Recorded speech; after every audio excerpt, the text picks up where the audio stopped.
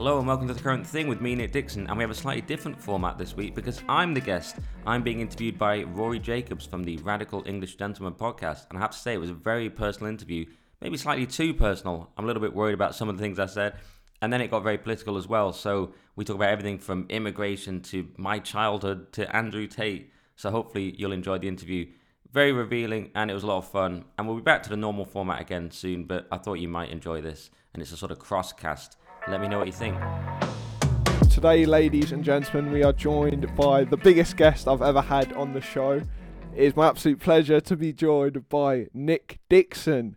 You may have seen him on TV or one of the biggest podcasts in the UK, but here he is. Do you want to give a little introduction about who you are and what you're about? Yeah, thanks, mate. I don't know if I'm the biggest guest you ever had. Didn't you have Lawrence Fox on here? No, I haven't actually. Oh, okay, well then I probably am. Yeah, I'm Nick Dixon. I'm on the telly on GB News on a show called The Headliners, 11 p.m. every night, and I sometimes host it, sometimes on the panel. I do the Weekly Skeptic podcast with Toby Young, which, as you say, is doing all right. We just had 1 million downloads, just had a sold-out live show. And I do another podcast just to make my life really hard called The Current Thing, where we've had people like Lord Frost, Carl Benjamin, Andrew Doyle, Richard Tice. We've had Rory. We've had all sorts of people on. Yeah, brilliant podcast. You do a lot. It's quite incredible. You got like 2 big podcasts, TV show.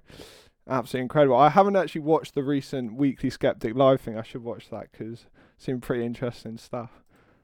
Yeah, it was a great show. I mean, it was so funny. I was listening back to it, honestly, and I'll often listen to things and hate myself because on the night I just was like, oh, I'm not sure. But I listened back, I was like, this is really funny.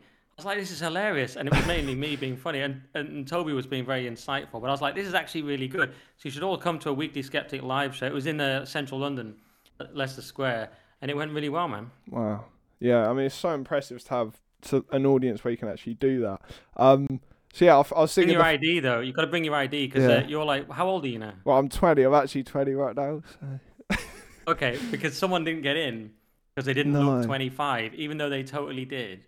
And then they did get in when they showed their driver's license, but like they were being very, very strict. God. So, your audience needs to bring their ID. Yeah, blimey. God, it must have been so depressing for him. Yes. In the end.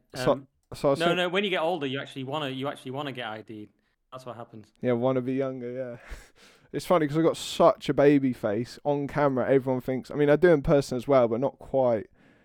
I'd say a little less in person, but I do look like a proper baby on camera. It's embarrassing. A little less in person, plus you're massive. So let's start with your childhood, because I want to know all about the Nick Dixon, behind the screen, behind the camera. So can you start with like your childhood, about like your situation growing up, your school, your parents, everything, the full Monty. Wow.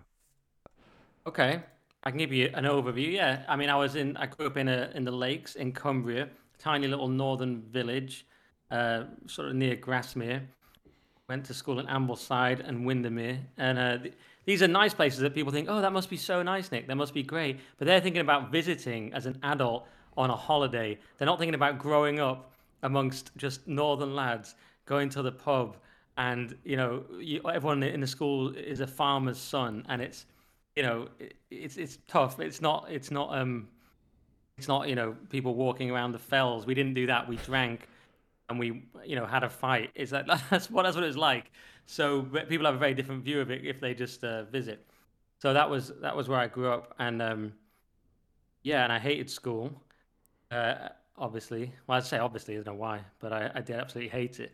Though, now I occasionally get a Facebook message from people from my school, and I always think, oh, I'd love to see them. I never go back, but it would be great to connect with them because they're the people that really know me at the end of the day. No matter how much I've changed and what I've done, they're actually the people that really know me. And as I get older, I actually wish I could hang out more with my school friends, even though I hated school. My parents, you asked about, my dad came from a very poor background, didn't have a toilet, all that kind of thing. His dad, my granddad, joined the army at 16. Was in World War II, and then drove a van afterwards. Then he worked in a post office, but didn't have any money. If they hit anything, my dad once told me a story. If they hit something in the van, this was in rural Lincolnshire, they would eat it. If it was like something edible, they'd like hit a pheasant or something. I don't know what they were hitting, and then they'd eat it. I was like, these people were poor. And my dad's mum, my grandma, was even poorer. I went to a funeral, listening to the poverty she grew up in. It was just like unbelievable. She had to drop out of school, even though she was smart, because one of her sisters got ill. They were on the dole. Then there'd be On the Parish, which was this church dole when the normal dole ran out. And I just remember thinking, this is unbelievable poverty. And that's why I get so pissed off about white privilege, even though I know it means something different, but it still really pisses me off. And that's my dad's side. And my mum's side had slightly more money, but not loads. And they came from Lancashire. And they were in the cotton mills and things. And then my mum's parents had a little restaurant, which my mum and dad took over. And so I grew up in a little restaurant, weirdly. And so is that most of it? That's a lot. That's more than I ever tell anyone. Interest. What? So no one interviews me. I just interview people. So it's weird to be asked. I'm like, I feel uncomfortable. Yeah, no, I bet. What? So like, you obviously grew up in kind of a working class background and everything up north. And now you're in the London bubble. You're going to parties. You're part of GB News. You got your own little, well, not little, massive podcast. How does that feel to actually be in that kind of network of people from different worlds? Well, I definitely say I was lower middle class. My dad was working class, but we were just sort of normal. You know, it was a state school, but we were definitely not working class. But we were certainly, you know, I'd call it the lower middle anyway. But yeah, you realize it is the lower middle because as soon as you leave, you're like, oh, there's different levels of middle class. And yeah, I do. I'm amongst all sorts of people now. Well, doing a podcast with Toby, I mean, he's pretty posh, isn't it? His dad was a lord, and all these people have been to Oxbridge and all this stuff, and a lot of poshos at GB. There is a divide. Lots of good people there, but there is definitely a divide. You know, me and Andrew Doyle, who's the executive producer on Headliners, he went to state school. Our senior producer went to state school, and you do tend to end up hanging out with the state school people. And it is one of my fairly prejudiced beliefs that the posh people will never really see you as an equal. Some of them, you know, fans of my podcast, so then maybe they do because I'm the guy doing the podcast and they're a fan, and maybe that can bring us on some sort of equal footing. But I've got this kind of chip on my shoulder about they'll never see us as equal. But that could just be me being a dick. Maybe they will. You know, everyone's been very nice. I haven't spoken to Jacob Rees-Mogg, but he seems very nice. Nigel Farage has been very nice. So, you know, maybe I'm wrong. Sound like a proper left winger there. What do you mean? Like, just resenting the yeah. Maybe that's what I am really, just class war. Yeah. Bring on the class war. Old school left, like SDP or something. So like during your childhood, what's been your best memory and worst memory? Wow, this is deep. This is like therapy with Rory. Do you ever ask anyone else this, or do you just do news topics? News. I mean, almost never do this. 103 episodes, never done it. Yeah. Wow. All right. Let's get into it. Best and worst memory of my childhood, did you say? Okay, worst is definitely my friend dying. It's not close. My friend died when I was 8, it completely changed everything, and I never actually really recovered from that.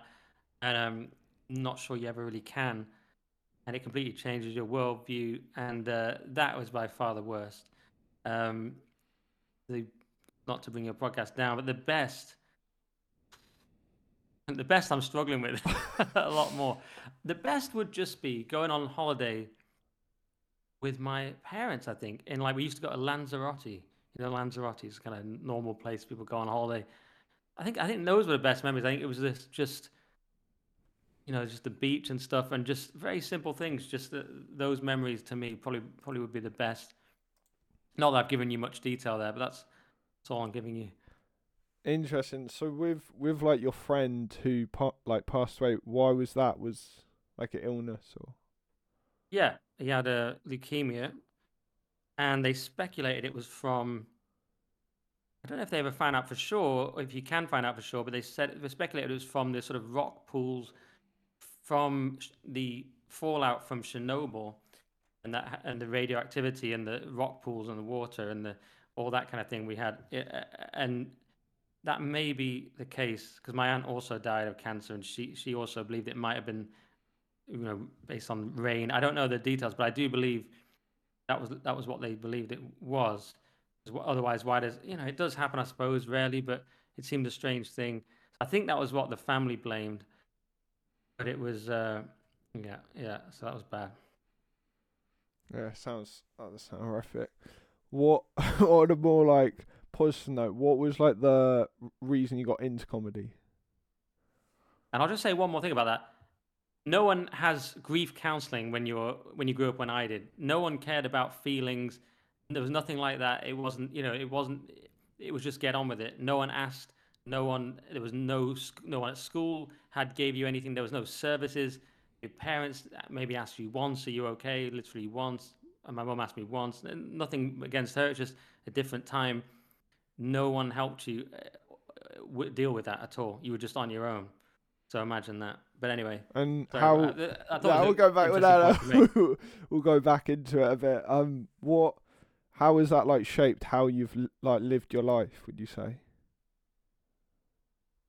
I think it has increased things like my neuroticism and health anxiety and things like that. If I'm honest, I think it probably it's hard to tell how much you're shaped by an environment versus nature versus nurture. Obviously, an ancient debate, because I know lots of people who went through the same thing at my school, knew the same people, but they not bothered. They're just sort of happy, normal people. But for me, it's definitely I don't know really if I would have been like that anyway. But I think it's made me more hyper aware of certain things and things that can go wrong and stuff like that, and it give me probably a slightly darker worldview, probably, or more neurotic at very least. I don't know, because then you start to think, you just when things like that happen early on, you just sort of feel like it's more. I suppose it gives you a more vulnerable feeling in the world about things that can go wrong from an early age, and then you have to build up all kinds of mental defenses against it. And if they get them broken down, then you're kind of a mess. So that's, I think, what happened there. I kind of, yeah. Anyway, we don't get too down. I'm not even going to therapy anymore. This is good though. This is free therapy. Yeah, quality. So like, how did you transition into wanting to like be a comedian and like go into that whole world? Because you were a comedian before you went on Britain's Got Talent, but you were like a small comedian, right? Shay? I haven't even mentioned I was on Britain's Got Talent. I forgot about that. Got all yeses, 4 yeses, but they still didn't put me through because it's rigged. The game is rigged. Comedy. Well, do you know what? One of the most important moments, I could have given this as the answer to the best moment in my childhood, actually. When I was 10, I remember making the whole class and the teacher laugh with like an off-the-cuff quip that was pretty high level. It was pretty sophisticated. When I think about it now, because I remember exactly what I said, it's still sophisticated. It was like high-level humor. Made the teacher and the whole class laugh. It was like bang. I just remember the feeling of it washing over me, and that's obviously stayed with me as a great moment because I was always funny. I was just born with it. I think it's just a talent. So I always had that. I was obsessed with sitcoms. And I was obsessed with making people laugh. It wasn't like class clown, but it was like wit more than clown. It was waiting for a pause when the teacher said something, then you jump in. And that was all I ever wanted to do at school. That was the whole point. And in the pub, anywhere, just making people laugh, just waiting for the gap, you bang with the joke, or just getting on a rant and being hilarious. That was the same at school, university, everything. I was just obsessed with being funny. Just how I was. And even now, I'm trying to be very, very serious, and I'm trying to go and move against it. But this was always what I was into. So I never thought I could do comedy because I thought I couldn't go on stage. I just told myself I couldn't go on stage. It was one of those so-called limiting beliefs I just had in my head. Oh, like maybe I could do comedy, but I could never go on stage, and that was the extent of it. Then one day, my life was going nowhere at all. I was doing nothing. I'd come back to London, but I had no job. I was completely unemployed, no prospects, depressed. And I said, just do one. I was trying to find what to do in my life. And I came up with this thing of just doing one thing for myself that was like nice, because I never do anything for myself because I'm a man and a northern man. So of course we don't do that. And what I thought was I'll go to the tennis club, because I played tennis as a kid.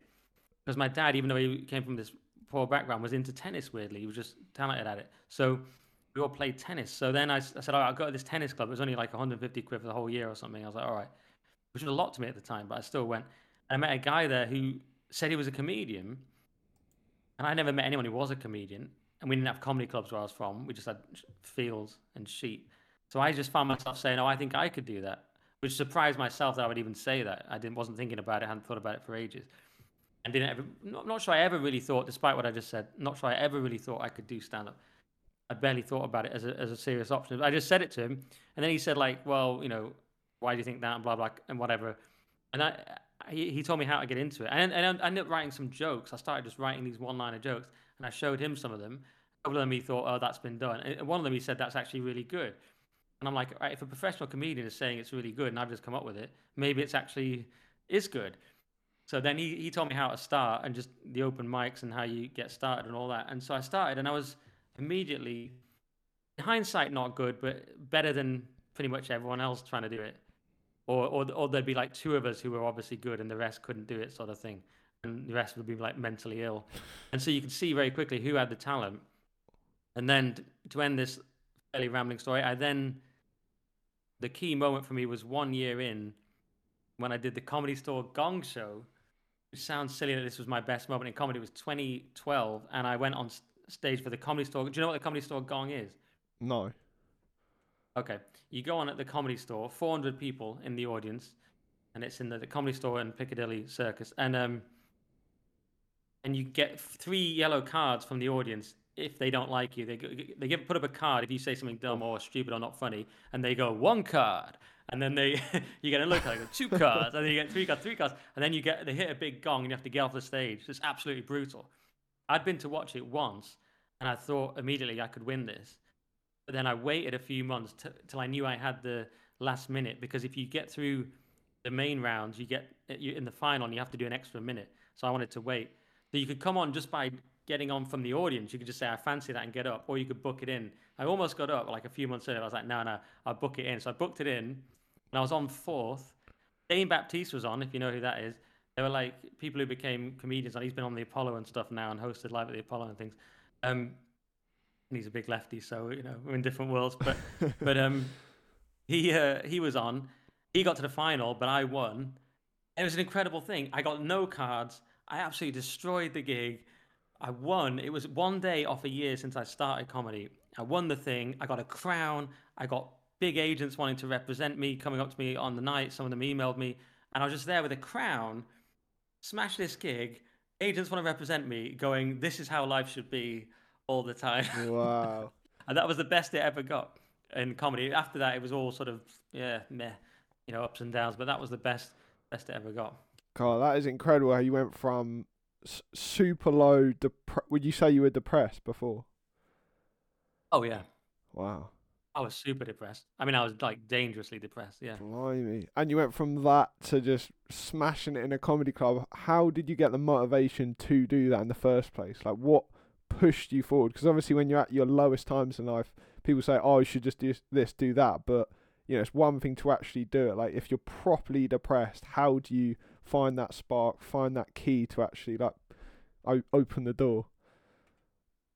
Yeah, it was a couple of things I could answer that and to try and be helpful for people. One of them was a friend recommended this therapist, so I did go to a therapist, and my whole goal was just to find what I wanted to do with my life because I had no direction.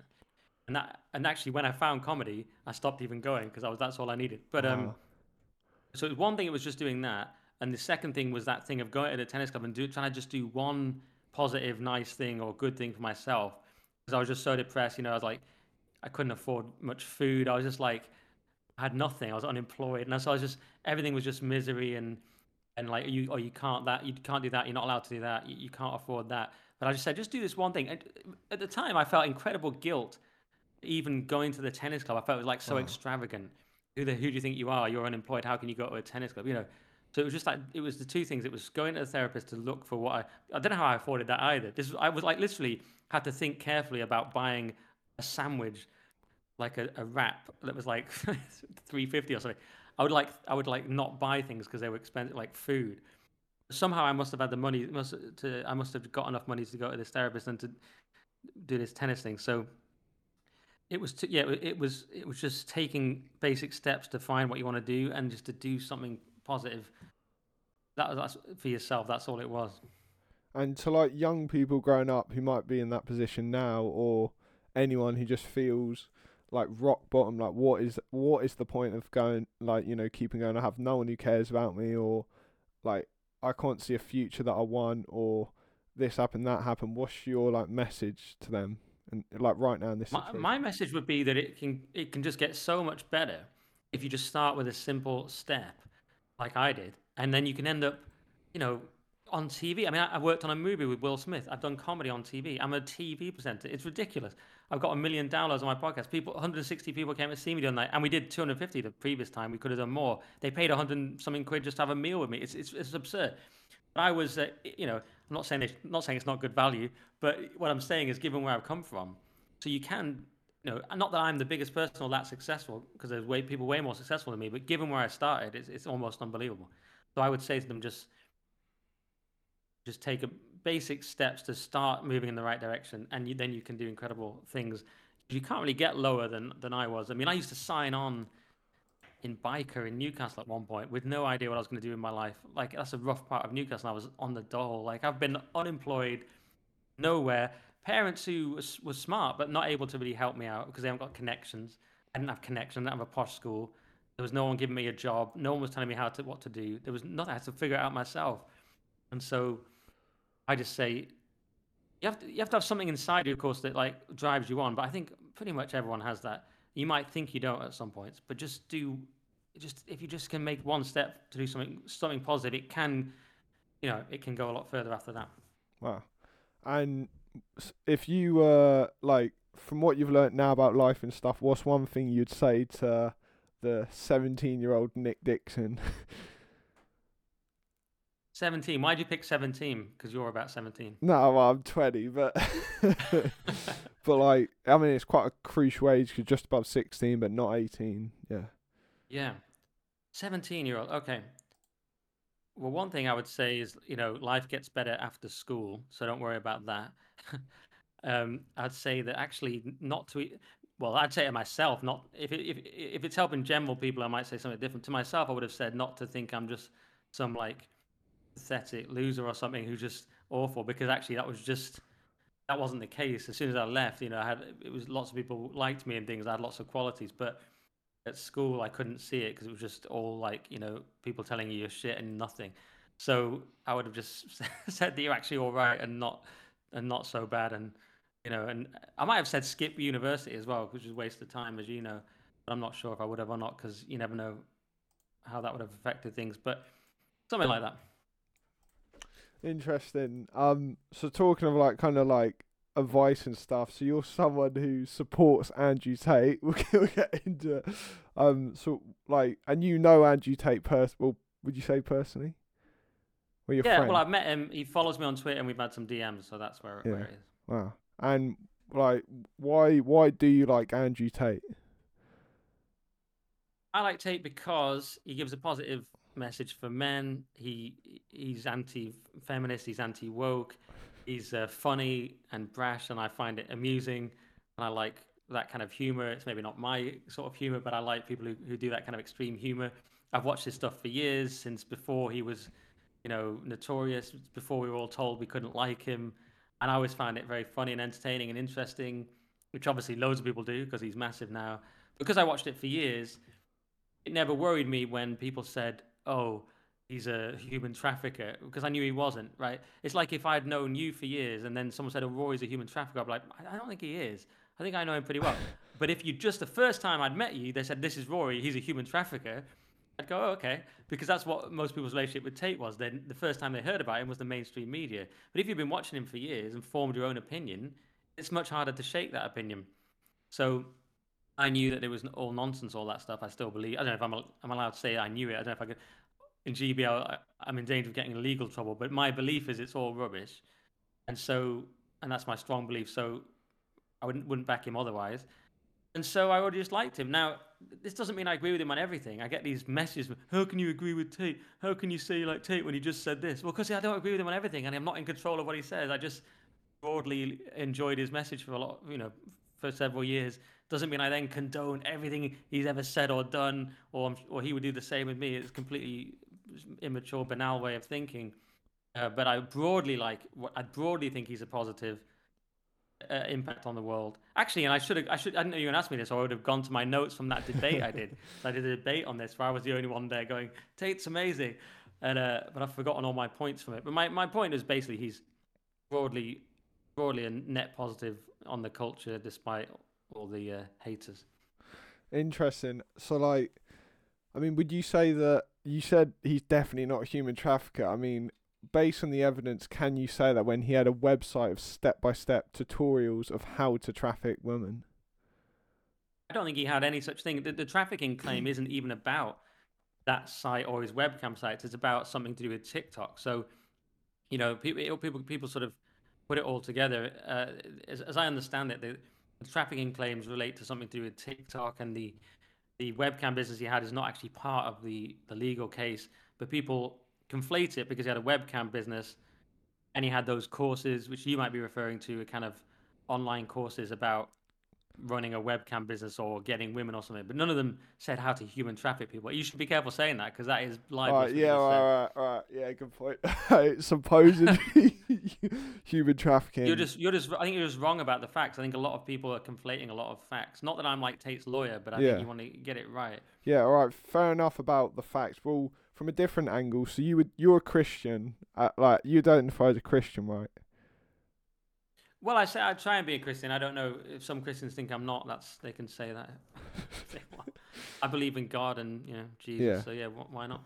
So like, how do you grapple with the fact that the way Andrew Tate lives and indulges his life is like completely goes against like the Christian moral framework in so many levels of him, and even now like being individualistic. He has multiple wives, multiple kids with multiple women. He got rich for an OnlyFans business. He indulges in like mundane, vapid things. Like how do you grapple with the fact that he's the epitome of not a Christian, but he also uses religion to manipulate kind of people into liking him almost? Well, the last thing I don't think is true, but well, he converted to Islam, so of course I don't agree with that being a Christian, although it's probably better than being an atheist. Yeah, he's not an ideal Christian, but I don't. Perhaps because I'm less judgmental, maybe because there's a lot of judgmental young men coming through, and it's going to be a different culture. It's quite interesting. I'm less strict and puritanical than that. I'm just, it would never occur to me because being an imperfect person myself, it wouldn't occur to me to judge someone from a Christian perspective and say and condemn them completely because they're imperfect. I might disagree with things or not like things. Would I condemn people? I might condemn people if I really thought they were bad, of course, on the left or something. Maybe I would do that. So let me think about it. The reasons I've already said, I think Tate is a net positive, and I think he's an imperfect general, as I may have said before. Like Churchill was not perfect. Everyone's saying, "Oh, Churchill was this and that. How can you like Churchill?" Well, he won us the war and he got it done. I see Tate in a similar way. These kind of figures are never going to be paragons of virtue. They're never going to be perfect morally and tick every box. It's just not how they are. They're going to be, they're sort of, they're warriors. They're sort of battering rams. They're attacking the things that need to be attacked in the culture. They're not going to be perfect Christians necessarily, or perfect anything, much as Churchill wasn't, or anyone you want to cite. You might say that's an absurd comparison, but it's just one that sprung to mind. But you speak about like wokeness a lot and woke culture and stuff, but Andrew Tate is the epitome of wokeness in the sense of individualism, the sexualization of society, doing anything for money, like his philosophy is wokeism, but you posture as being against wokeism, but and there's so many other people who have a more traditional battering ram against culture, like Jordan Peterson, who is wildly successful but is also traditional. But Andrew Tate is wildly successful but also the epitome of modern wokeism in the the sexualization, the individualism, the vapid consumerism. Like that within itself is, I'd say, modern day wokeism. Yeah, I disagree that it's wokeism. I did have Will Noland on my podcast who claimed that Tate was a feminist. It was quite interesting. He said he was trapped in the feminist paradigm, and I found that pretty interesting. But he didn't say he was, I don't think he said he was woke, but he said he was trapped in the paradigm of promiscuity, which was promulgated by feminism. So that was quite interesting. I like Jordan Peterson as well. I don't think we do too much of this now. There's this purity police. Some people call it the woke right, where they're all saying, "Oh, you can't like this person." I've just seen it on Twitter, X formerly Twitter, because Zuby had a picture with Piers Morgan and did an interview with Piers Morgan. I was like, "How could you be anywhere near that man?" It's kind of pathetic. It's like, of course you're going to do an interview with Piers Morgan. He's got a massive show, and you don't have to. I mean, Piers Morgan's blocked me. I think he's an idiot mainly, but I would still do his show, and I'd get to have a go at him and give my opinion. Why is Zuby in a picture with Piers Morgan a problem? It's absurd. So Jordan Peterson is good, and he's bad in some ways. And he went to a Russian hospital and took a load of weird drugs, and so that's not great. But in other ways, he's good. And Andrew Tate is, said things I disagree with, and mainly on Israel, but in other ways he's good. And I don't worry about everyone having to be perfect and they've done one thing wrong now they're not allowed in the gang. We don't have to like them anymore. And there was one other aspect to what you said. What was it? I can't remember. What about tradition? How Uh, he's not traditional? no, it wasn't that. It was something. It was 3 points, but I forgot to make a note. Like multiple But wives. yeah, there was multiple wives. It was.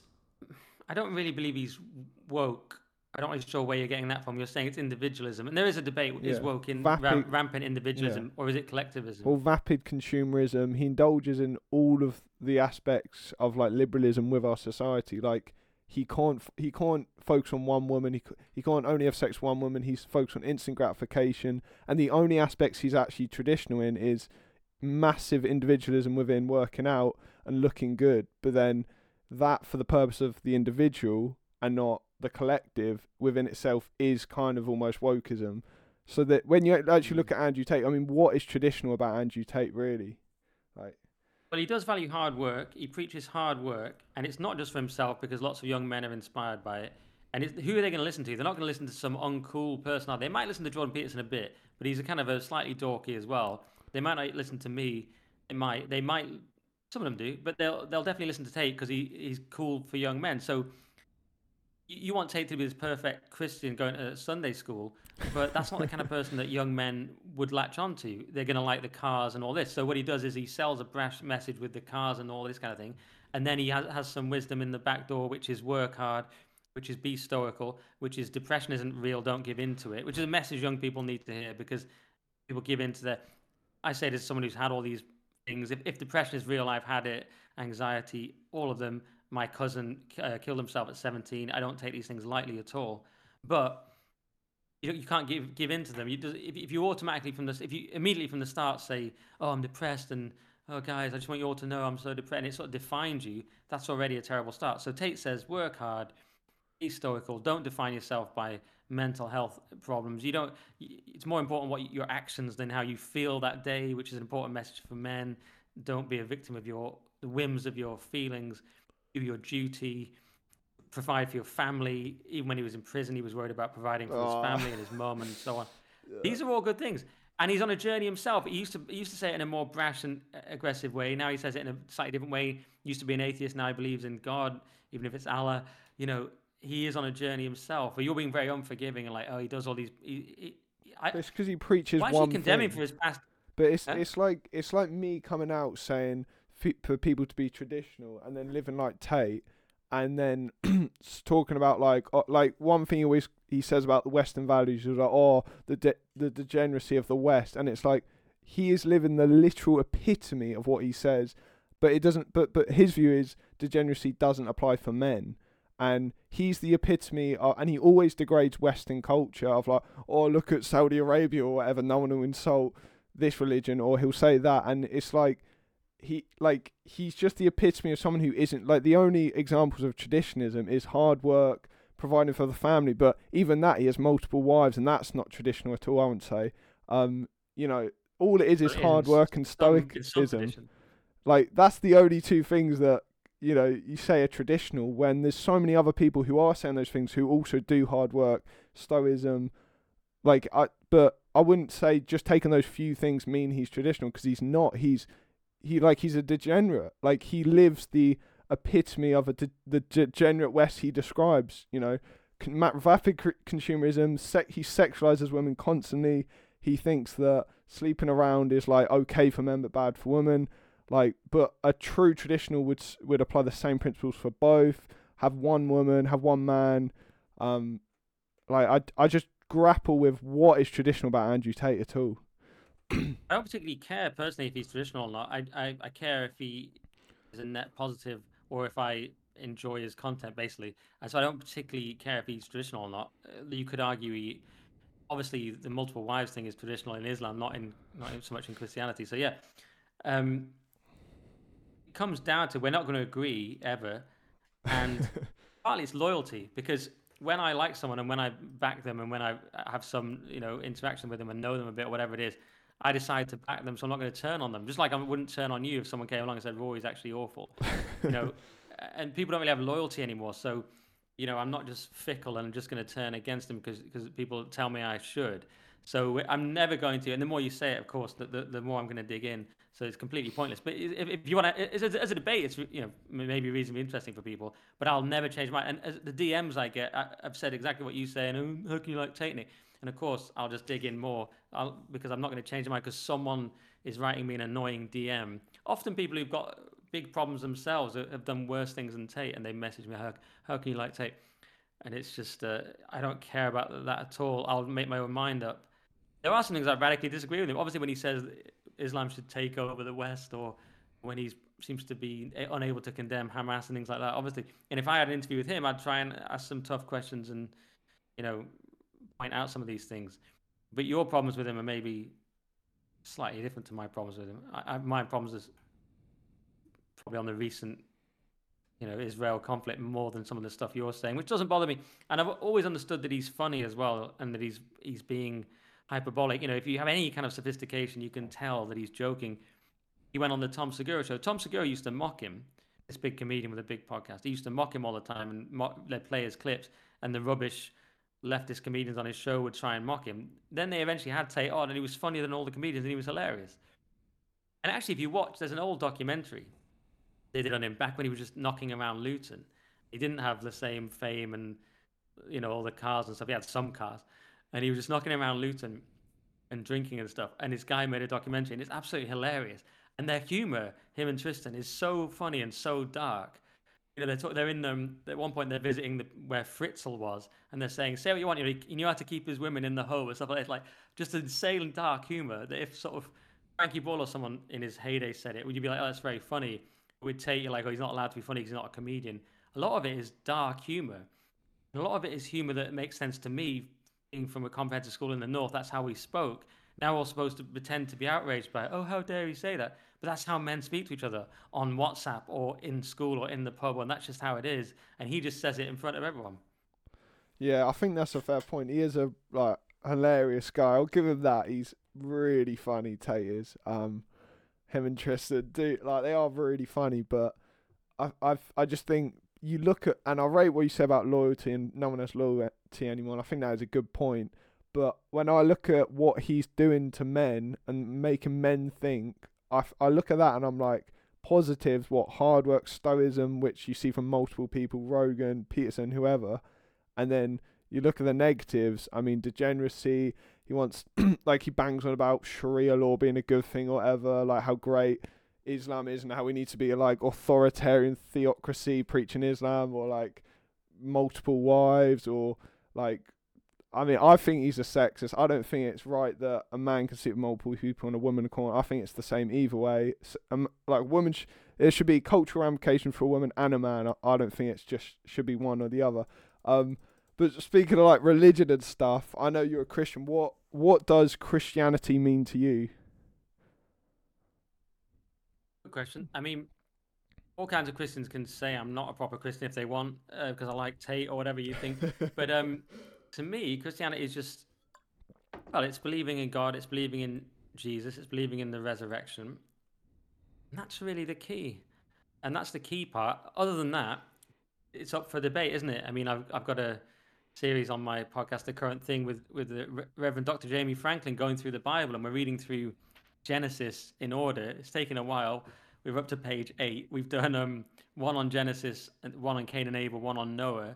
And we're about 8-9 pages in now. So we've got a long way to go to get through the Bible. When you start to read the Bible, it's very mysterious and strange, and there's lots of things like, why is that in there? Who are the Nephilim? What are they doing there? Why is their presence on earth such a problem? And why does God decide to flood the whole world? And just because of it seems to be because of the Nephilim, who are these fallen angels, or angels that have bred with men. It's not quite clear. Or are they giants? It's not quite clear, but there's this part called increased corruption on earth, and God says the only intention of man is to do evil continually. I'm paraphrasing slightly. And he says, right, man's just evil. I'm flooding everything. I've had enough. And you go, interesting. Why did you decide to do that then? And, so many stories you think you know, but you don't. So there's just, Christianity is an endless mystery, really, when you get into it. But the basics are atheism. Maybe I'm just some idiot who's just saying something obvious or stupid because I'm not read enough books. I read some books, but I think atheism is just an offshoot of Christianity anyway. Now I've started to think it's just like a Quakerism or something. It's like a sect of Christianity, because where does it come from? The developed post-Christian West, where they say, okay, we want all the ethics, we're just going to get rid of the supernatural aspect because we're a bit icky about it. You don't see atheism coming out of, like, obviously not the Islamic world, and you don't see it in like Nigeria where there's loads of Christians and so on in the developing world. You might have some pygmies in the rainforest or something who are atheists, but they're probably, even then, they probably have some sort of god or something pertaining to nature. So atheism, as we know it, is just a sort of decadent spin-off of Christianity that wants to retain, not even decadent necessarily, but it wants to retain the morality without the belief part. And I just think I've started to see it as just part of Christianity anyway. Maybe that's crazy or stupid, but anyway, I've got more to say about Christianity, but I don't know, I've spoke for a long time there, so I'll let you chip in. Yeah, I mean, it's interesting hearing you, like, when you speak about Christianity, you're on the defense right from the off. Have you got pushback about being a Christian, or because I asked you, are you like, what's Christianity to you, and instantly you're defending, like, almost against people saying you're not a real Christian. Like, what's that about?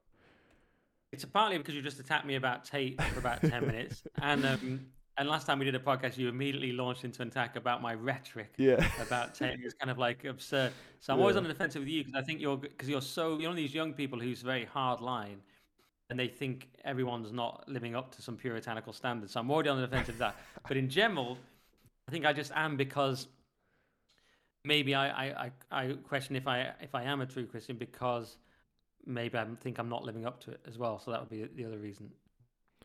Interesting. But I don't know what living up to it means necessarily. But I just would say, if I say I am, are they then going to go, well, do you go? How often do you go to church, or blah blah blah, whatever? And you just get that kind of thing all the time. Yeah. Or I do. Yeah, I think, no, I completely agree with that, and I might come across as a very judgy Christian, but I'm not at all. Like, I hate church, absolutely despise church, and like I also believe that no one can say you're not a religion. So it pisses me off when people say, when people say ISIS members aren't Muslim or the KKK aren't Christian. It's like, if someone says they're a Christian or a Muslim, it's not for you to say they're not, ever. I don't care. Like, if Tate says he's Christian, he's Christian. I might think he's a shit Christian and, like, he's using Christianity to push an agenda. Now he's moved to Islam because he's misogynistic. But that, I think you can never ever say if someone's religion or not. And that's also, I think, one of the reasons people don't become Christian is because there's this almost like, oh, well, what are you doing? Well, what about this? What about that? What's kind of the three core tenets for you of Christianity in the way it affects you, your thinking of life, or how you live life, or anything? Okay, that's a good question. The one big one, obvious one, is the example of Jesus, because if you think the world's against you and you're being cancelled and all these kind of things, you always have the example of Jesus, because it's so extreme. It's the best possible person suffering the worst possible treatment and the most unjust possible treatment, and then the most painful and the worst possible, and then also forgiving the people. So it's the most extraordinary example. Nothing you'll go through will be as bad as Jesus being crucified and the multiple indignities and pain that was piled on top of it. And you'll never be anywhere near as good as Jesus. So the injustice is the maximum injustice. Then at the end, he still says, forgive them, for they know not what they do. So that is the extraordinary example. If you can forgive the worst possible thing done to the best possible person, that's what my take anyway. So there's always got that example if you think you're having a bad day or a bad year. Two more would be difficult. Two is the resurrection, where that's pretty key. And I've asked Christians who are kind of nice people and they're Christians, what do you think about the resurrection? Like, I don't know really. Or, yeah, I suppose it happened. Like, they haven't really thought about it, which is kind of strange to me, because that's like everything, really. That's the whole key part. And I might have said it before, but I had this dream about it where it wasn't about the resurrection specifically, but it was about, I saw this giant cross in the sky. It was actually against, I think, a Bible, basically. It was like an old book with a cross in it. And I was driving down the road, and the idea was, the feeling was I had to keep driving towards it. But the other feeling I had in the dream was that God and Jesus were looking at me, and they could see everything, but also that they were definitely real. And how would that be if they were definitely real? Because it's very different to think they probably are, or you believe it some days, or whatever it is. But in the dream, I felt totally that they definitely were. And it kind of changed everything radically. Maybe this is what I mean by not living up to being a Christian. But because if you really felt it the way I did in that dream, it was like it changed everything. And to really know it was true, that was crazy. But hard to attain that every day. So that's why it's important to decide if the resurrection is true. Then three. Well, I can tell you what springs to mind, but it's not really part of Christianity. It's just my observation, which is I was waiting around to have this revelation. I might have said it. I've definitely said this elsewhere, but I was waiting to have some sort of revelation, which I didn't have. That dream only came later, once I decided to believe again. And I think you can decide to believe. And as soon as I had that insight, I realized that it's always been that way, really. In fact, that people just sort of say, "Oh yeah, it must be nice, but I'm not religious or something." And I say, "What does that mean?" Because in the past, it was kind of understood that we upheld God. He didn't show up and say, "Oh, here I am," and then it'd be easy. The work would be done for us, right? All societies that have believed in God have individually and collectively decided to and gone to church, which you hate, but they've decided to. It's better to believe in God. So I suddenly realized. So I was listening to Peterson, and he was saying. He was talking a lot about the Christian ethics, and I was thinking, yeah, this is all great. It'd be great if we could have the actual belief part, because I don't believe you can just have a Jungian analysis or whatever. You can't have the Jungian archetypes, and it's all very well, but who can follow that really? You end up following Petersonism, which is okay. It's certainly been an influential movement. If you look at ARC, it's a kind of cult of Peterson, not actually Christianity. But the positive is he sold it to so many people, young people, and people who would have been soured on Christianity. And the negative is it's not actual Christianity. It's just Peterson's cult. So I was listening to him, and I thought, wouldn't it be great if, as well as having the archetypes and the moral, the substrates and all this kind of stuff, if we could also have the belief part? Then I said, well, then just believe in it, because that is it's up to you to do that. That's why it's called faith. It's not, it doesn't just show up. So those are three things that spring to mind. Wow. I mean, that's a great point about Peterson and people like following the values, the virtue, but not believing. And I think that's also a good point about life in general. Like, you can always ponder about everything. You can always have doubt about everything. You have to chuck yourself in the deep end and decide, and then navigate from that place. You can't just sit on the fence and ponder. Like, even with your views, like if you're like, oh, well, maybe this isn't true. Maybe this is true about, I don't know, the vaccine or whatever. You can always go back and forth on everything. You have to chuck yourself in the deep end and just almost defend it and see how your brain expands and grows and see what you really think of something, because you'll find more when you defend something than if you just say you believe it. Yeah. But now I'm on a new phase of Christianity where reading the Bible with Jamie on my podcast, and then it's new again. Then I ask new questions again. I'm like, well, this is weird. Some of this stuff in the Old Testament. How do I feel about this? And then you have more questions. But yeah. Yeah, I definitely should read more of the Bible, because I've read it a lot last year when I worked for Thingy, and I haven't read it since really. But yeah, I should definitely. So you're not going to church, not reading the Bible. So what kind of Christian are you? I mean, you don't even like Andrew Tate. Yeah. No, but those are the main things. Go to church, read the Bible, and like Andrew Tate. Those classic. Things. Yeah. I mean, I don't. I did do a recent course. Have you done an Alpha course? No. Oh, you should do it. I think, Dr. James Orr mentioned that to me on recently, but you've done all that stuff. You've been on a retreat and everything, haven't you? Yeah, so. yeah. That's what I mean. I'm not a proper Christian like you. You're like on a shaved head with a cross on a weird retreat. You're in some sort of hardcore. You're like a monk or something. Nah, I mean it's not hardcore. It's a bunch of young. I mean, there were atheists there. It wasn't like a crazy. Oh really? Yeah, loads of atheists there. Yeah. What was the idea of the retreat then? Well, it was like. It's like love and kindness and like Christianity church, but it's so amazing that atheists go, or like all sorts of people go. Wow. Taizé in France. France. From my retreat. Okay. You should go. I said that to you last time. Actually, I think I told you. Yeah, it's really, really good. Were you there for a week or something? Yeah, I went for a week. Yeah, it was incredible, and I met love of my life as well, which is great. Extra bonus. Yeah, it was amazing. You should work for these guys. You're selling it. So you went for a week. What you do? You just pray a lot and meet girls. Yeah, Gauge pretty much. You don't go to church. You don't read the Bible, but you're in a Christian retreat. What's going on? With atheists. Yeah, so I went there, and it was. I mean, it's just you wake up, you're camping, wake up, you go to hit morning church, and then but it's like different type of church, and then Bible studies, and then like eating, and then communal lunch, washing up and stuff, and then like Bible. Yeah, I mean, it's just incredible. Definitely check out anyone who's listening. It's called Taizé. Changed my life when I went there at the weekend. How's it spelled? Taize. It's absolutely incredible. Will change your life if you go there. Will change your life. Wow. Yeah. So what, like, for your life anyway, what's your top 3 biggest aspirations in your life? Because you got, your TV presenting, you got 2 thriving podcasts. What's the future hold for Nick Dixon? Wow. Okay.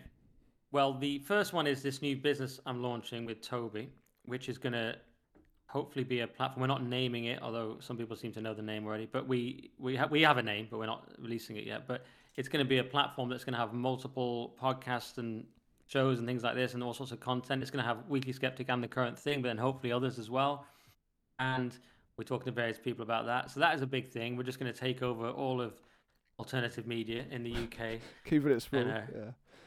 We're just going to crush Constantine, which I just say as a joke, but I've started saying that. But crush those guys, not crush GB because they're my day job, but that is a big thing. So that is my making that work as an aspiration. Maybe it'll just be a little thing. We'll have a paywall. I mean, that's all it was meant to start as, really. But or maybe it'll take over all media. Let's see. That's the main one that springs to mind.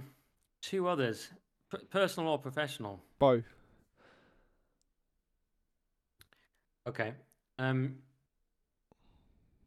All right. Okay. I'm so focused on the business. That's the main one that springs to mind, and I'm reluctant to admit any personal ones to you. Really? What about love? What about love? Yeah. I suppose it would be good to not always live on my own. Well, I don't mind living on my own, but I suppose it would be good not to be complete loner. My relationships have not gone that well. I've been out with some. My last girlfriend was stunningly beautiful, but it didn't work out. And the other ones have not worked out. Why haven't they worked out?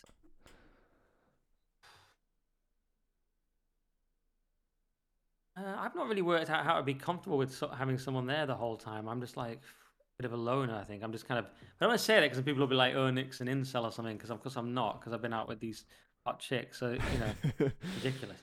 But I just kind of am a weirdo, so I'm just kind of... too used to being on my own, and I don't know, relationships have caused me a lot of anxiety, and they haven't. I suppose they have been the happiest moments, but then also lots of the worst moments. I guess that's part of the deal.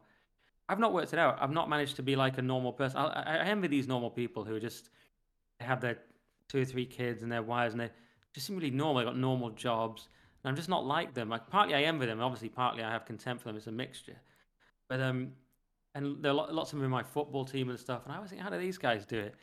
There's obviously something different about me. I'm on some other sort of journey, and I've not been happy with myself, I suppose, so I haven't been able to settle because I've not been settled with myself. I'm always trying to grow and move on and expand and stuff. So, like I did comedy, and I went to university, moved on from that. I was working in the shop, I moved on from that, did comedy, moved on from that to whatever the heck I'm doing now. I always try and move on, and sort of massive on self-improvement and growth is my sort of thing. But so love, what is my aspiration in it?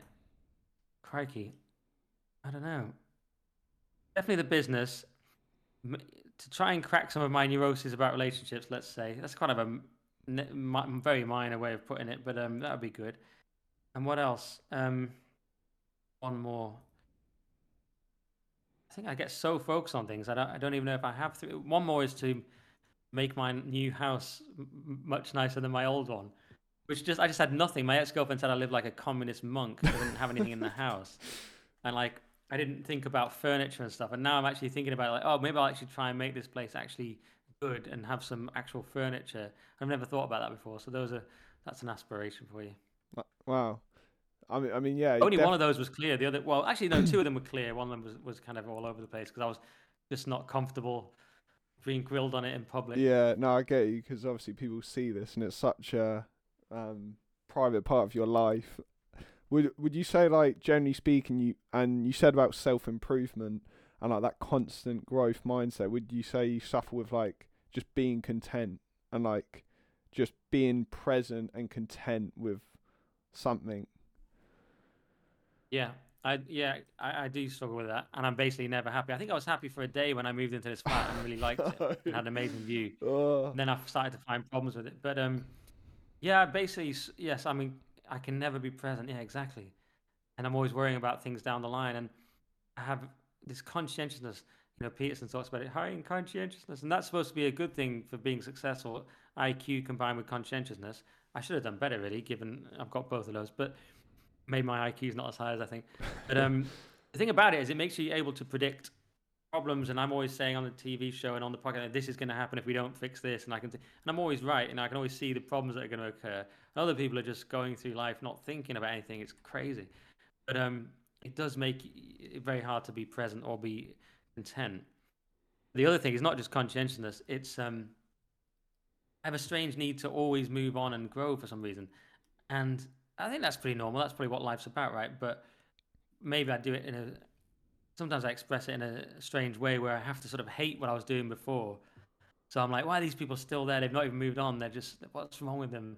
Losers. And then I have to move on from comedy and prove that I can do that to myself. And, I don't need to, it perhaps doesn't have to always be in such a weird, aggressive way where I always have to hate what I've done before to move on. But I just seem to have this thing where I want to, and if someone thinks I can't do something, I want to move into that area. And, you know what I mean? I never thought I was going to be doing TV presenting either or anything like that. I was a freak thing, but always like to. And now business is the new one. I've never done business. Who knows if I can do it? So now I'm like, right, I'm going to prove I can do business to myself or to whoever. mm. But it obviously, yeah, it does mean I'm unhappy the whole time. Yeah. That's so sad to hear, Nick. Oh, I think, yeah, no, I think a lot of people do struggle with growth with someone. Like, it's a scary thing because then they're seeing the process of growth. Like, that's terrifying.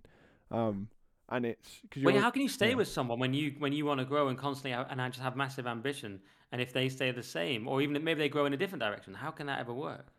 Well, because they grow with you, and then, but if you're the core things of values and faith, like, how could they not grow with you? I guess it's about self-control because then I think a lot of men kind of connotate success with, like, I don't know, multiple girls or like hooking up with loads of people. So, and if you connotate those together, then it's impossible. But if you have the view of you grow with the person and you share the success with them, then it becomes a lot easier. And then it also explores, they see a different you, which might be terrifying, but then it's like they truly know you type thing. Well,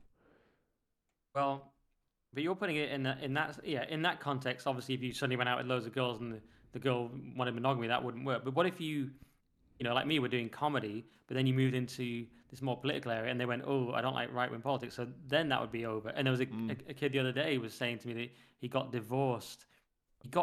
Last time I'd seen him was a few months, was like earlier in the year, and he was just getting married. Now he's already divorced, and he got within the year because she cheated on him. Oh, And also, she didn't like. Hopefully, it's okay. So I'm not saying any names. She also didn't like the kind of things he was doing now because he's kind of in our sphere, where it's edgy and we're sort of politically outliers and outcasts. So she didn't like that. So what happens if you grow in that direction? You say, hang on, I don't like the way the world's going. I don't agree with these things. I'm not going to be. Let's say you're with some woke person and then you become red pill. That's not going to work, is it? Well, a lot of people had this during COVID. Massively different beliefs about the vaccine or lockdowns, and those marriages struggled or failed, right? So sometimes growth. How can the two people stay together? yeah, but I would say with that, I mean, that's the scariest thing about love. That's why it is a leap. Like, you can't control it. So there's always the risk that someone can leave and it'll ruin you way more. But if you want the true extent of the high, you have to be able to risk the absolute lows with it. And if you try and control those two, you'll never experience the high because then, yeah. Well, you're very wise, Rory. I mean, you're wiser than me, even though you're We got younger. that And far. I'm glad you're sorting it out, and I'm glad you found that yourself, and you're smashing it. Appreciate And it. hopefully you can do that. I mean, hopefully you can do that. And you're already a Christian. You've already got a nice girl. Hopefully you can go on that straight path. I know people who are Christians who are with the girl they went to school with or were at school with. And I think that's amazing. The same girl their whole lives, and they're just amazing. Those people are great. It'd be great if we could all be like that. I'm not like that. I'm dark and weird. But if you can do it, I applaud you. Well, you can still do that, Nick, and I appreciate the Rory appreciation there. What with like you and what you think of the UK and where it's heading. Obviously, you're reading the news. You got your podcast. You're talking about issues. What would you say is kind of the top issues or issue facing the UK? Socially, culturally, economically, whatever. Okay, let me answer. How long have we done, by the way? I don't have a counter on my thing. We've I just done want an to know. hour, so we'll do like a few more minutes. Okay, Yeah. okay. All right. So, sorry about that. The question was, I'm used to being a control freak for my No, own it's podcast. fine. It's fine. The question was, what do I think about where the UK is going? Well, the worst problem the UK is facing, like economically or socially, or Okay. Well, I'm reluctant to say it, but I think the worst problem the UK is facing probably is immigration. And I don't really want to be that guy. I didn't used to be, and I used to think it was quite sort of weird people banging on about immigration. And even Farage with his binoculars looking at the small boats during lockdowns, like he's got his binoculars out again looking for the dinghies. And that can seem quite silly when you're not aware of the facts or when you haven't really thought about it. But I think I never used to talk about it, but now you look at it, you look at the numbers, you can look at it statistically, and the 1.2 million and what was it, 745,000 net immigration, and then it went down to 600 and something. But we had these huge numbers. That's not even the illegal; that's the legal.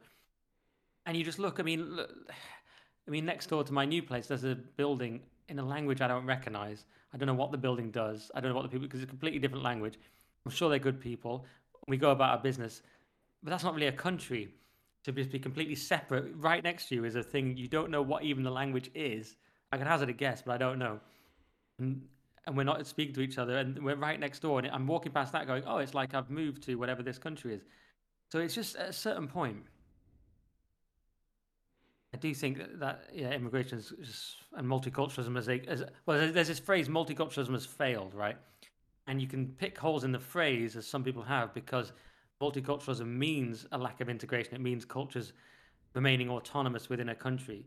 So when Suella Braverman said it's failed, technically she's wrong, because it doesn't mean integration or assimilation anyway. It means cultures remaining autonomous within a country, right? So when Hugo Rifkin said, well, I don't even know what she means, it's failed, because that's what it is. And then there was the other people who misunderstood it on grounds of they just thought it meant assimilation. So Rishi Sunak said, well, I don't think it's failed. We're doing brilliantly. We've got all this. He meant integration and assimilation. Multiculturalism is where cultures exist in one country, but they don't integrate at all. So a better way of phrasing it is multiculturalism has destroyed the country rather than it's failed, or multiculturalism is bad, or something like that. So anyway, I kind of think that's where we are. And if you don't see it, you don't see it. But if you do, it's very hard to escape. And of course, you're immediately called racist, and by the people who tend to be Remainer type people, like I know in North London, and they think the country's failing for different reasons. They think it's because of Brexit, and they think it's because of that's it. And they might even make a point, well, you don't want immigration. We had immigration from Europe. Now we just have immigration from other countries that are perhaps less suited to England, and there is a case for that. But yeah, I'm almost reluctant to go into it loads, because we could say so much about it. But I do think it's probably the biggest. And I think, and you know what, people have it as the third biggest problem when they're polled. The other problems are cost of living. I can't remember what the other one is, but it must be pretty big if it's up there. It must be inflation, but that's part of cost of living. So I'm not sure. But yeah, maybe that. And so I might put it. Well, yeah, it depends. If you were really struggling with the cost of living, you put that one, then you put immigration. Those are the top ones. But there's loads of ones we could cite, because the whole country is an absolute disaster. But I think that probably ultimately has to be the main one, because it's about what your country is. And if it changes so radically and so massively, then it's just a different country, isn't it?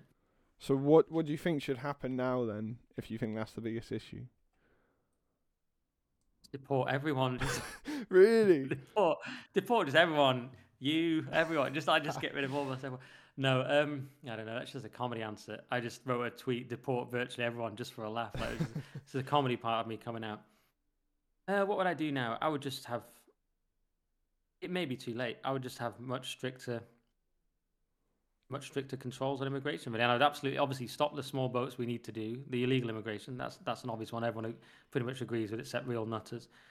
Then just massively limit immigration, legal immigration, because then you've got the people who leave, who every year remigrate every year and leave. So a few 100,000 leave. So what does Richard Tice say? Net zero immigration. Yeah. That was quite clever.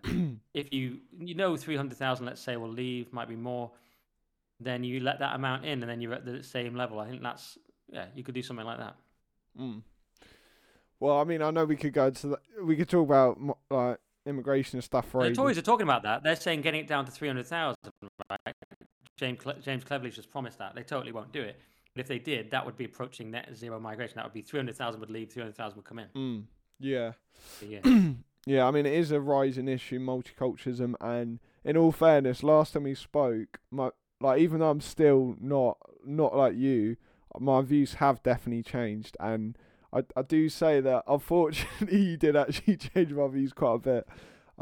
Even from that little podcast we did, like of how my views have developed and like hearing your experience and stuff. Yeah, you were super libertarian about just bring everyone in as long as we don't have a welfare state. Was that your position? Yeah, I mean it still is, but I appreciate the ramifications a lot more. Like I've seen there's a clear difference in culture. Like people coming from Saudi Arabia or certain countries, like there's different value sets of, like, people can't deny it, like I know that there's certain things I can't say on my podcast simply because of other cultures won't accept, like for my own safety I can't say things about certain things because there's a cultural difference, because certain cultures can't accept and aren't tolerant. I think that is the truth, really. Yeah, and I gave maybe some trivial examples, but that is a much better example. I mean, we believe in free speech, we believe in civil liberties and so on. Other people come in, they don't believe in free speech, they believe in we'll kill you if you do X and Y. That's never going to, you can't resolve those two. Those two can't exist together. One just has to win. And then, as we've seen with the Hamas protest, the Palestine protest, let's say, where some people are supporting Hamas, some people are just supporting Palestine, to be fair, and the anti-Semitism, that's a massive example that's woken people up, because no one cares about white people and white men and so on, but people still care about Jewish people. So when they are suddenly under threat and, hiding or can't go to school that day or don't want to wear anything that would identify them as Jewish or something, this is horrendous, and this is not what England's about and Britain's about, but this is what's happened from importing every problem in the world. And even if you're ambivalent, or you say, I understand Palestine's position and Israel's position, but I don't like the Israeli government or something like that, even if you have some sort of moderate position, you still have to concede that we've imported an unnecessary problem from a completely different part of the world that is now playing out on our streets in a fairly violent way. So why would we want to do that? That's madness.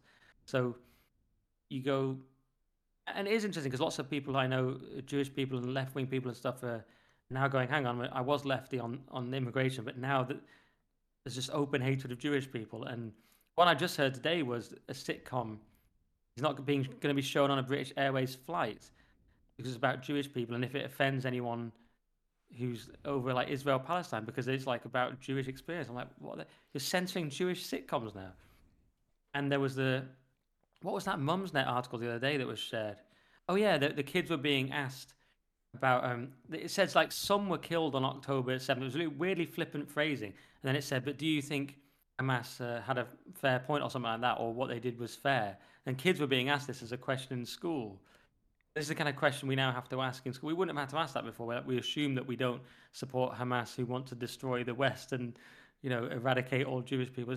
But now we have to go, oh, well, maybe they got a point, guys. This is where we are. So you sound, the knee-jerk thing is, oh, you're racist. But the actual reality turns out to be, no, I don't. Maybe you don't want Jewish people to be afraid of going out, and so then it gets a lot more complicated. And I mean, I agree with what you're saying there. I would disagree. Like, for instance, I mean, the IDF, for instance, has killed like 15 times the amount of people in that one. I mean, I'm not someone who's anti-Israel, but like the IDF have committed absolute atrocities. They have a worse. I saw a stat recently. They have a worse killing rate of civilians than Hamas in the terrorist attack on October 7th.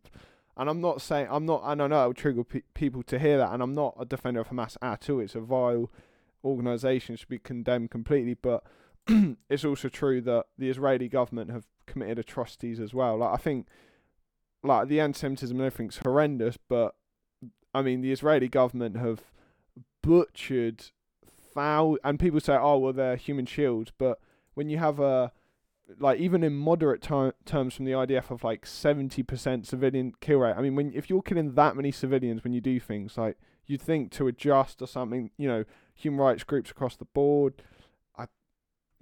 I'm not saying it's justifiable, any anti-Semitism or anything, but I don't think it's as black as white as like, Hamas is terrible, Israel's good. I think Israel also doing, fair amount of bad as well.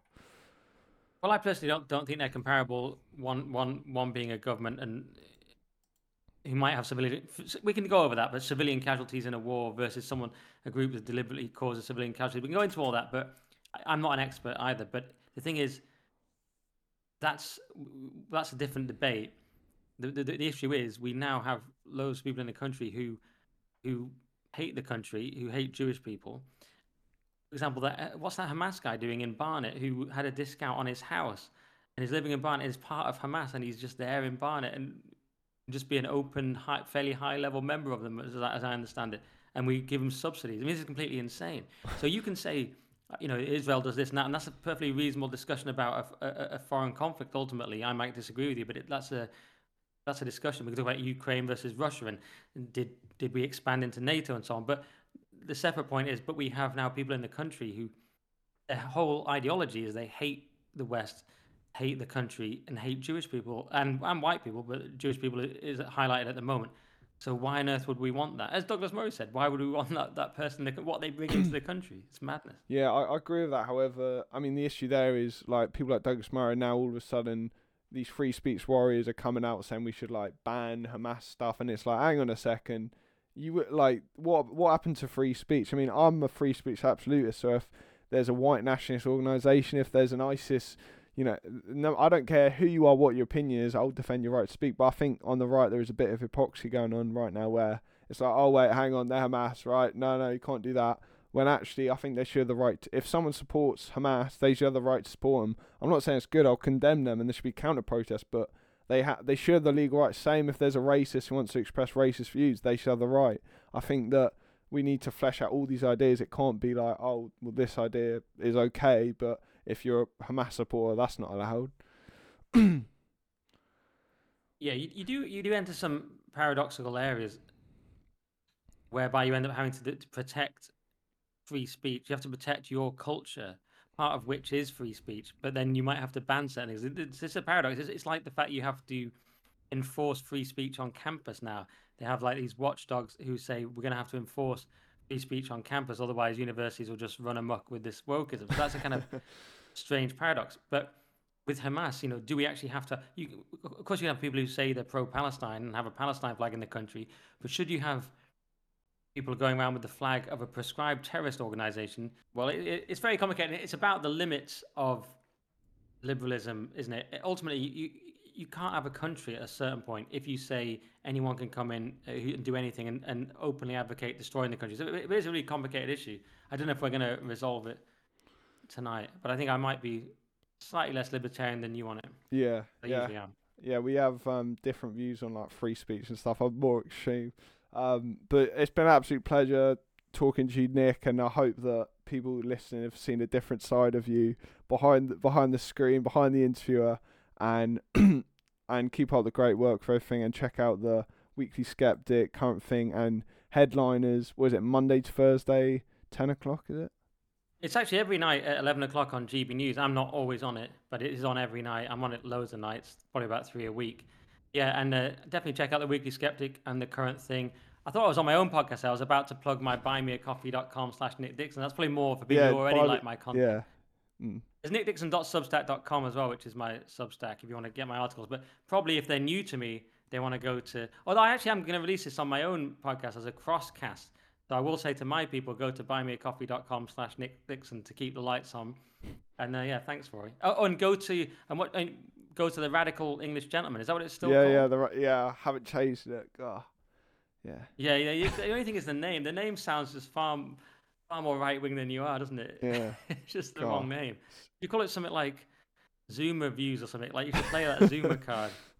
No. We'll think of a title for you. Yeah. I haven't got it yet. Just because I'm saying to people on my one, go to the Radical English Gentleman, and on Roy's one, go to the Current Thing and the Weekly Skeptic. I appreciate that. And any last words to people out there who are feeling demotivated? What the hell? Like any because a lot of people feel down a lot of the time, trudging to work or whatever. What's one last message to those people?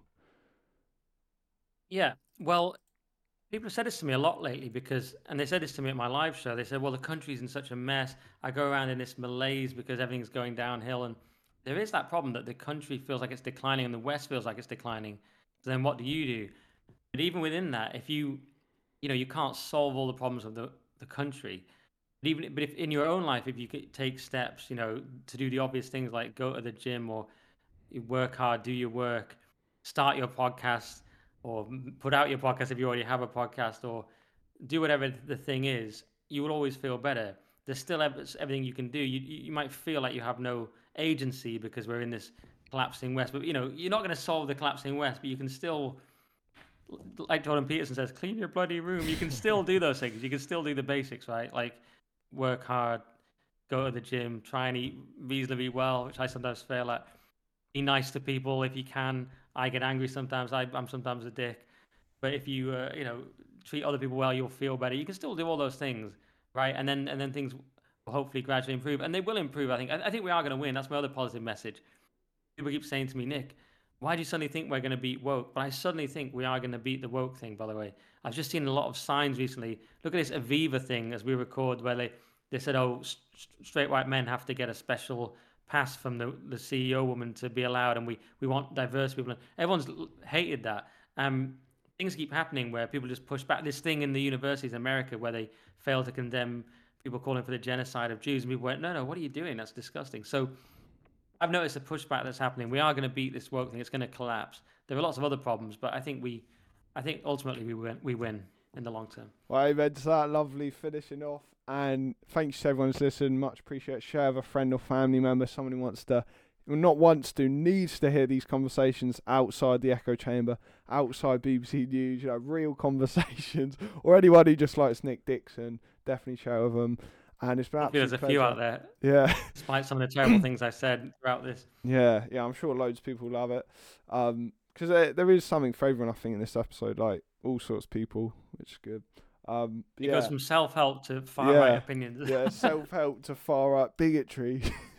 Joking. We do it all. Yeah. But yeah, thank you everyone for listening. Appreciate it so much. Love you all, and I'll see you next Thursday at 6 o'clock. It's a bye from me. Bye from me. Peace.